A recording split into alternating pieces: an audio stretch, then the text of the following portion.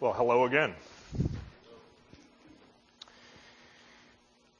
Let's pray as we open Jeremiah. Father, thank you for Jesus. Thank you for this season. Thank you for the coming into the world of our Savior and Lord. Thank you for breaking through the darkness with your light, for rescuing us from ourselves and from the devil and from death itself. Lord, we are just so thankful, not only at this time of the year, but always for you and for your greatness and goodness and faithfulness and love. And as we open your word now, Lord, we pray your Spirit's attendance here to nudge us where we need to be nudged and bring us to a new level, perhaps, of worship to you. We thank you again for this morning, for the baptisms, for all that you're doing here at Snowdon. And we give you all the praise and glory in Jesus' name. Amen. Well, we're in the book of Jeremiah for the Advent season. In the first 29 chapters of Jeremiah, there is a heavy emphasis in those chapters on God's judgment on Israel's rebellion. A day of destruction at the hands of powerful Babylon is promised repeatedly throughout those chapters, and the destruction was coming because of the rampant, persistent sin of the people. But when we come to Jeremiah 30, the tone of the book changes in quite a notable way. Jeremiah 30 through 33 is usually called the book of consolation, because in those chapters, God's purpose is to bring comfort and to bring hope to the devastated exilic community. There would be a future after the horror and suffering of war and exile. There would be a future beyond that judgment, and God desired that the people would understand that and take heart. In the words of Chris Wright, the promise of Jeremiah 30 through Jeremiah 33 is that God would bring life out of death and a glorious future out of a dismal past. Well, our plan this morning is to focus only on the 30th chapter of Jeremiah. We want to read through that chapter together, and I will try to bring some brief comments in along the way as we go through. So beginning at verse 1, Jeremiah 30, the word that came to Jeremiah from the Lord, thus says the Lord, the God of Israel, write in a book all the words that I have spoken to you. For behold, the days are coming, declares the Lord, when I will restore the fortunes of my people Israel and Judah. So in the future, after a time of exile at the hands of Babylon, God would intervene personally to turn things around for Israel and for Judah. They would see that things would miraculously take a turn for the better. God continues, still in verse 3, and I will bring them back to the land that I gave to their fathers, and they shall take possession of it. So God would ensure that his people Israel would be brought back to the promised land after their years of exile in Babylon. Now, with verses 4 through 7, we have a very striking picture of the effect of Babylon's invasion of Judah. What kind of effect it would have on the people of Judah. The invasion was surely coming. And here's how the invasion would affect the people. Let's look at verses 4 through 6. These are the words that the Lord spoke concerning Israel and Judah. Thus says the Lord, we have heard a cry of panic, of terror, and of no peace. This invasion by the superpower of the region would be absolutely fear-inducing and horrifying. Verse 6, ask now and see, can a man bear a child? Answer, no. Childbearing is normally reserved for women. Why then do I see every man with his hands on his stomach like a woman in labor? Why has every face turned pale? What's the picture here? The picture is of the strong men of Judah, probably army officers, in extreme anguish like women experiencing labor pains, clutching their stomachs in real distress. Why? Because now they see the massive power of Babylon's military knocking down the gates of Jerusalem. And these men realize in panic that they are powerless against this force. It's all over. Babylon has arrived in Jerusalem. Verse 7. Alas, that day is so great, there is none like it. It is a time of distress for Jacob. And here, Jacob is acting as a stand-in for Israel. But then note, won't you, the end of verse 7. Notice, suddenly, out of nowhere, God declares the promise of salvation for Israel. Yet he shall be saved out of it. So there's this surprising gospel announcement that suddenly comes into the midst of these pictures of distress and of anxiety. Well, if verses 5 through 7 focused on the moment of Jerusalem's cataclysm, now verses 8 and 9 take us to the time later on in history when God would intervene to free the exiled Israeli people from the land of Babylon. And it shall come to pass in that day, declares Yahweh of armies, that I will break his yoke from off your neck, and I will burst your bonds, and foreigners shall no more make a servant of him. So a day would surely come when God would liberate his exiled people out of the land of Babylon. And then pay careful attention to verse 9. But they shall serve the Lord their God and David their king, whom I will raise up for them. Now the first David had waged war against Philistia to liberate Israel from the Philistines. The new king like David, whom God would raise up, would also be a liberator, according to what we read in verse 8. But the kind of liberation that the new David would perform would far surpass anything that the first David ever did. More on that a little later. Let's go to verse 10. God continues his consoling words to his sin-sick, soon-to-be exiled people. Then fear not, O Jacob my servant, declares the Lord, nor be dismayed, O Israel, for behold, I will save you. In verse 7, God already promised that he would act to save his wayward people. This would be a salvation that would follow after the judgment of exile.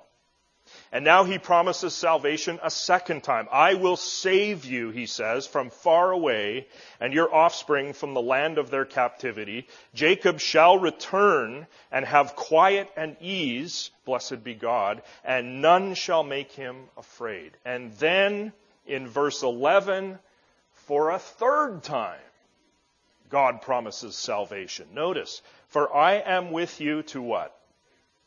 To save you, declares the Lord. So salvation is repeated 3 times in these verses, but along with that thrice repeated promise to save, notice also the words that open this verse. Blessed words of God. I am with you. Now, God is speaking to the people who scorned him,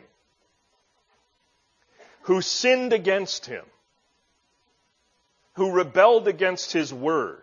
And he says, I am with you. More surprising gospel here, friends. The same promise of presence that God had given to Jacob and to Moses and to Joshua is now given to the guilty exiles. And this "I am with you," I think, would be particularly meaningful and particularly significant at this juncture in their history, because in Jeremiah 21:5 and in Jeremiah 21:13, God had declared to these same people that he was against them because of their sin. God is both. He is with his people in his great and his astonishing mercy, but he is against his people in judgment for their sin. And this is precisely the tone of the rest of the verse. Verse 11, God says, notice, "For I am with you to save you, declares the Lord. I will make a full end of all the nations among whom I scattered you, but of you I will not make a full end." So the first half of the verse is all mercy. But notice what happens next. God says, "I will discipline you in just measure, and I will by no means leave you unpunished." So in this 11th verse, friends, we have both God's mercy for his people and God's judgment on those same people because of their sin. In verses 12 through 15, we go back to a very heart-rending description of Israel's situation in the moment of their exile. Listen to the grief in these verses. "For thus says the Lord, your hurt is incurable, and your wound is grievous. There is none to uphold your cause, no medicine for your wound, no healing for you." We could sum up these two verses by saying that in their exile to Babylon, Israel was experiencing life-threatening injuries. Chris Wright describes it very well when he says this: "The picture in verses 12 and 13 is clearly a portrait of a nation in exile, physically emaciated by the months of siege, decimated to a fragment by the slaughter that happened when the city fell, emotionally traumatized, and spiritually denying the possibility of recovery. Nothing was left," he says, "but dry bones and the grave." And the seriousness of their situation really comes in view when we look at the Hebrew at the end of verse 13. The word that's translated into English as healing. "No healing for you." This is a word that describes new skin growing over a wound. The wound that Israel experienced in the exile was so pronounced, friends, that new skin wasn't growing over that wound. This was a tremendous moment of crisis for the nation of Israel. Verse 14.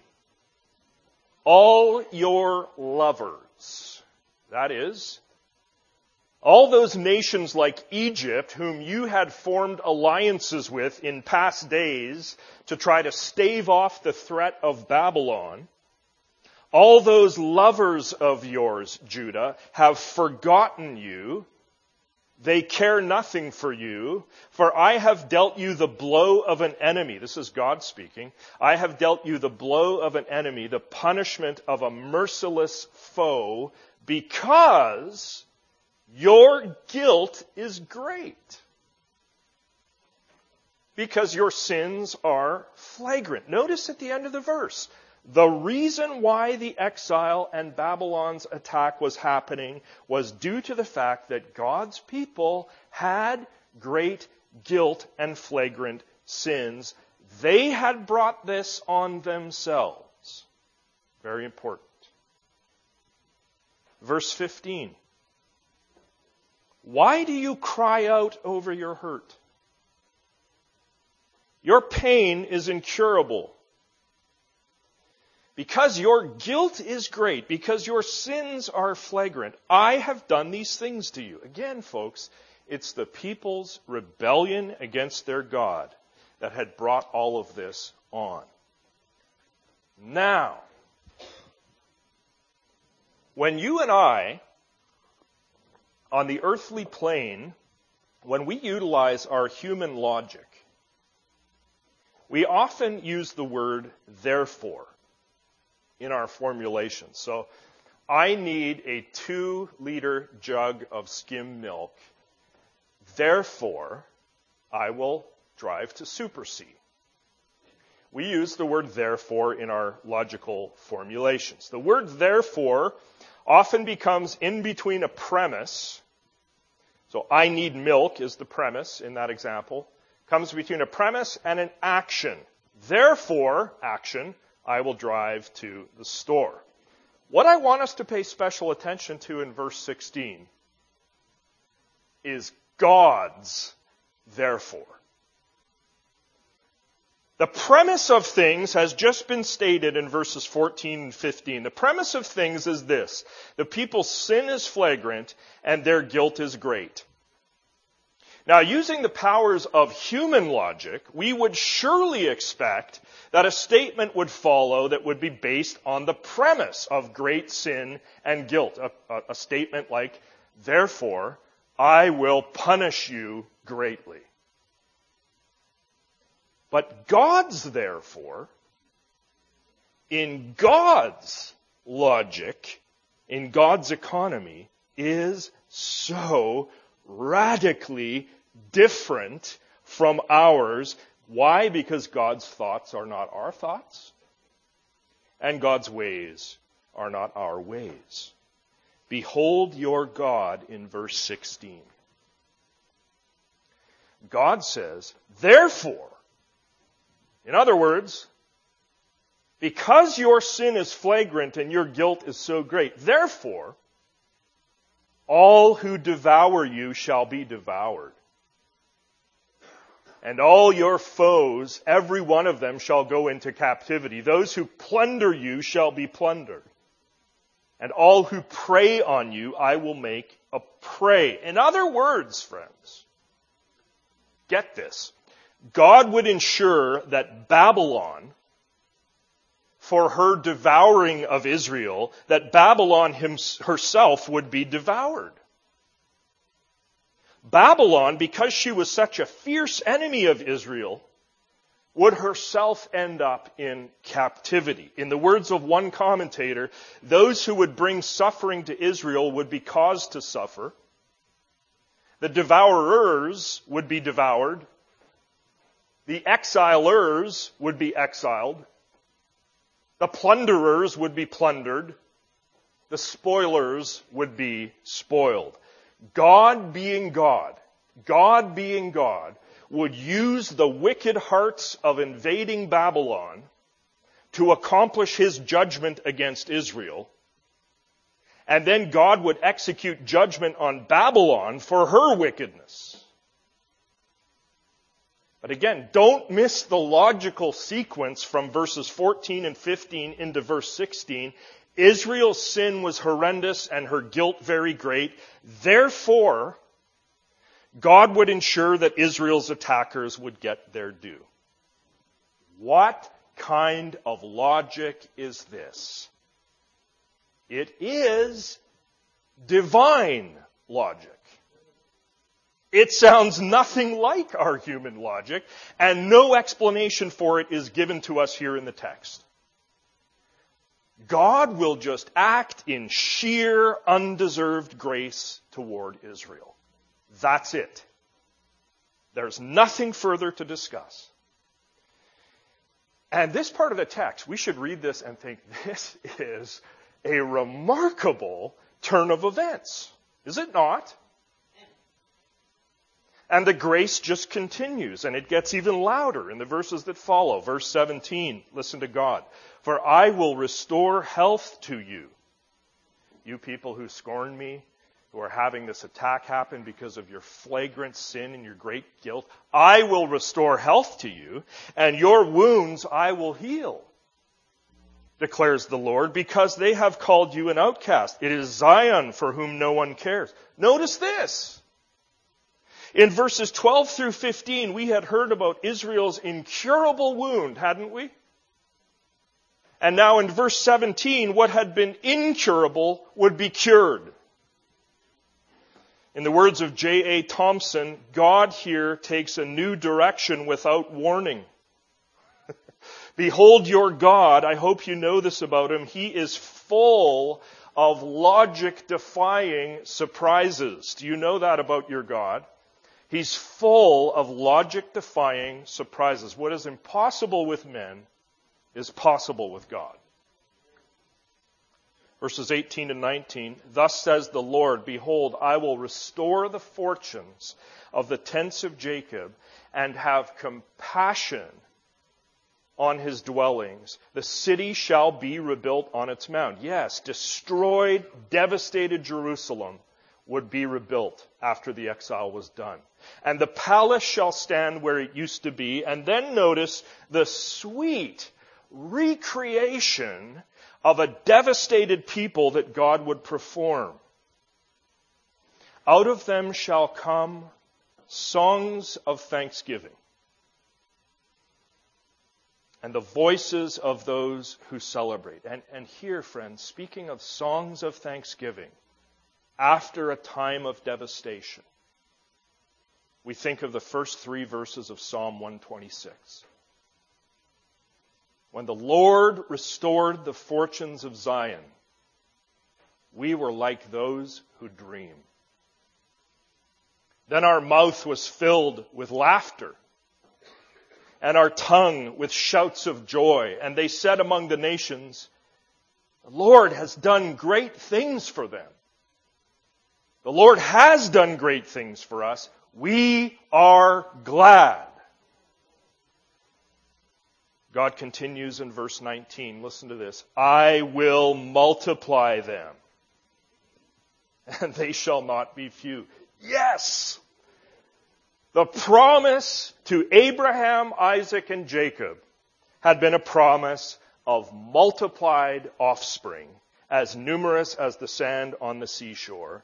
Now, following the exile, that promise would re-engage for the people of Israel. God's mission to God's world had not been lost in the exile. He was still going to bless the nations through the offspring of Abraham. He would multiply them, and they would not be few. God continues his gospel message in verses 19 and 20. I will make them honored. These are the people who scorned him. I will make them honored, and they shall not be small. Their children shall be as they were of old, and their congregation shall be established before me, and I will punish all who oppress them. Don't let anybody ever tell you that the God of the Old Testament is a God of judgment and not of grace. This text, among thousands of others, is full of grace. And then finally we come to verse 21, which is actually as far as we'll go this morning. Verse 21 is absolutely majestic. I hope you see that. It's one of the richest Advent verses that there is. God promises the exiles in verse 21, their prince, listen to the language, their prince shall be one of themselves. Their ruler shall come out from their midst. I will make him draw near, and he shall approach me. For who would dare of himself to approach me? Declares the Lord. The prince and the ruler who is prophesied here in verse 21 is the same person who was prophesied back at verse 9. This prince and the ruler is the new David whom God would raise up. Notice here in verse 21 that this prince would be what we call an in-house prince. An in-house prince. That is, God would raise him up from inside the people of Israel. He would be from within Israel's midst. The prince would be Jewish. He would not be of foreign descent. And of course, this was in keeping with the earliest instructions that God had given concerning kings in Israel. Way back in Deuteronomy 17:15, Israel was told that kings in their land must be of God's choosing, first of all, and the king must also be one of their brothers, not a foreigner to Israel. And the prince of Jeremiah 30:21 fits that description. The other thing to mention in the first half of this verse concerns the word translated into English as prince. It's very interesting. The basic meaning of the Hebrew that is behind that English translation is magnificent, excellent, splendid. In Isaiah 10:34, the same Hebrew word is translated majestic one. And there, it's describing God. In Isaiah 33:21, the word is translated majesty, and it appears in the phrase, the Lord in majesty. There is a strong argument to be made that the word as it appears in our verse in Jeremiah 30:21 is pointing to divine majesty. This prince whom Yahweh will send will be a divinely majestic and splendid prince. The last half of verse 21 reads, I will make him draw near, and he shall approach me, for who would dare of himself to approach me, declares the Lord. This part of the verse is concerned, in general terms, it's concerned with the idea of proximity to God. Drawing close to God's holy presence. In the Old Testament, it was only those who were consecrated especially for that task who could dare to come near to God. Remember that it was only the high priest of Israel who was allowed to come into the Holy of Holies in the tabernacle and in the temple where God's holy presence dwelt. And the high priest was only to enter that space once per year. Listen, the unauthorized entrance into God's holy presence of a human sinner meant death for that person. And that fact is clearly echoed in our Jeremiah text when God asks the question here, for who would dare of himself to approach me? Answer, nobody, unless you wanted to die. Now, this is actually a very fascinating phrase in the original Hebrew. Quite literally, it reads like this. For who would mortgage his heart to draw near to me? Another way to render it would be like this. For who would pawn off his own heart to draw near to me? The idea, friends, is this. If you approached God's holy presence in an unauthorized fashion, you were gambling away your very life. And who would gamble his life away trying to gain an audience with God? I think the broader point here is, as Peter Gentry and Stephen Wellham have it in their excellent book, Kingdom Through Covenant. The point here is this. Look, no purely human initiative is ever going to succeed in getting a person close to the holy God. God must take initiative for us if we would get close to Him. The path into God's holy presence must be given by God and by God alone. And here in verse 21, there is a path. This prince,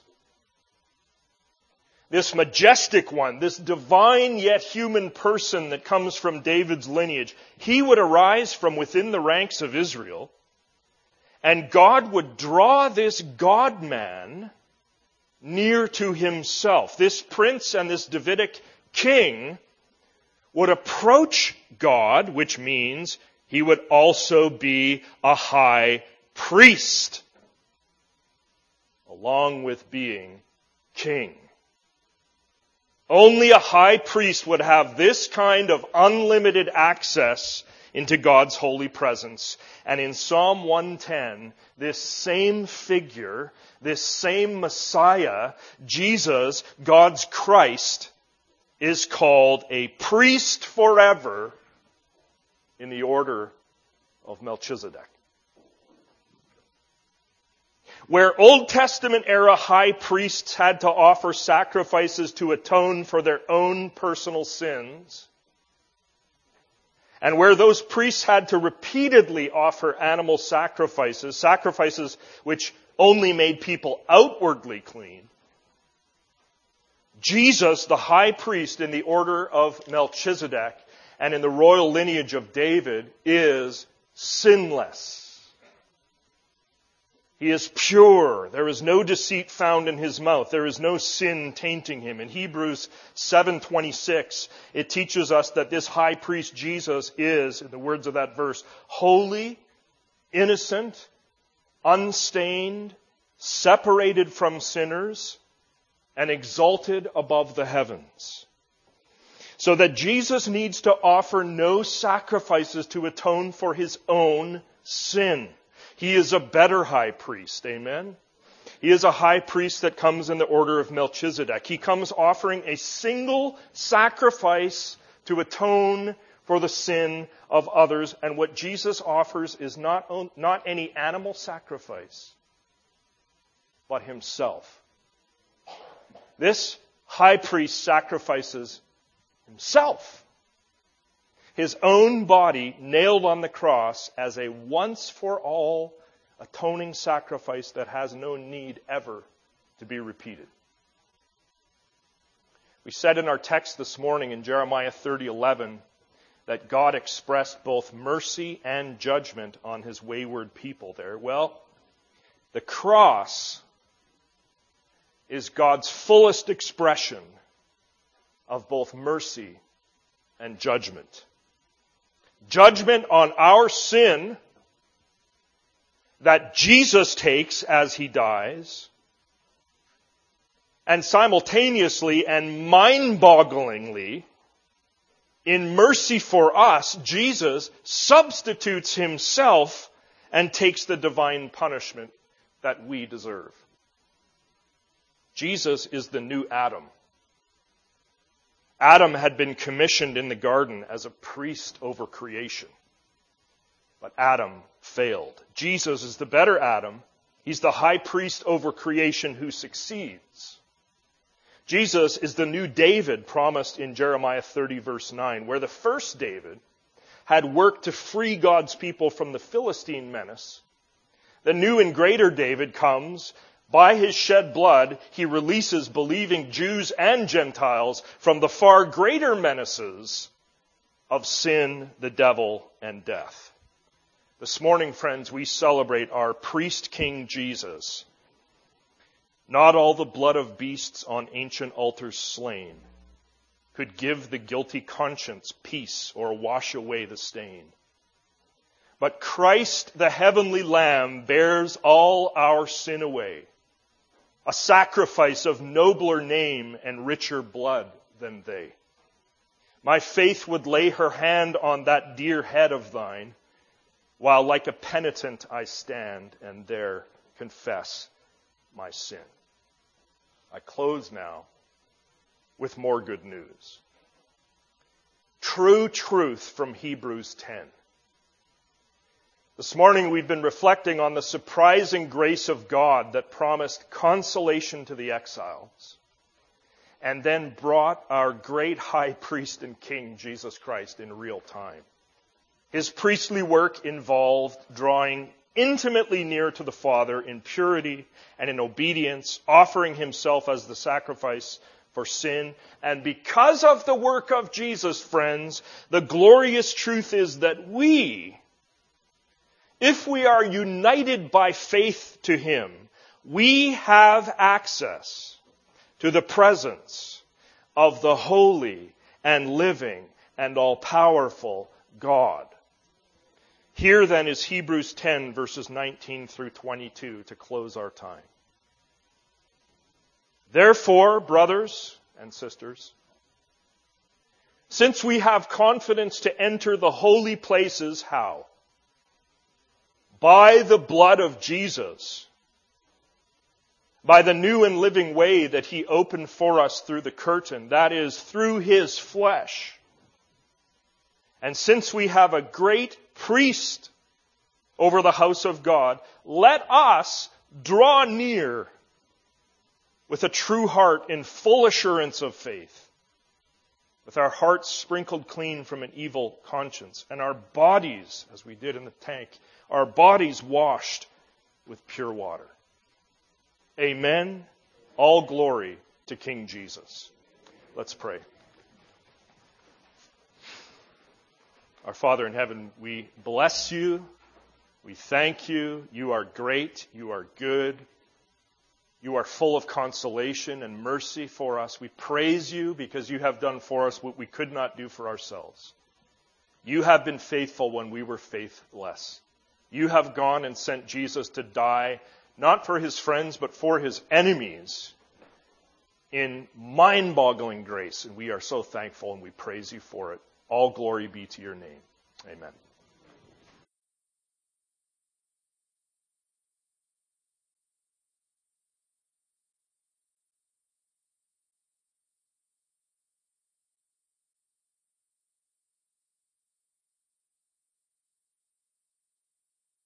And now may the mighty one who has done great things and whose mercy goes on from generation to generation guide you with his counsel, protect you beneath his wings. May God be with you until we meet again. Amen.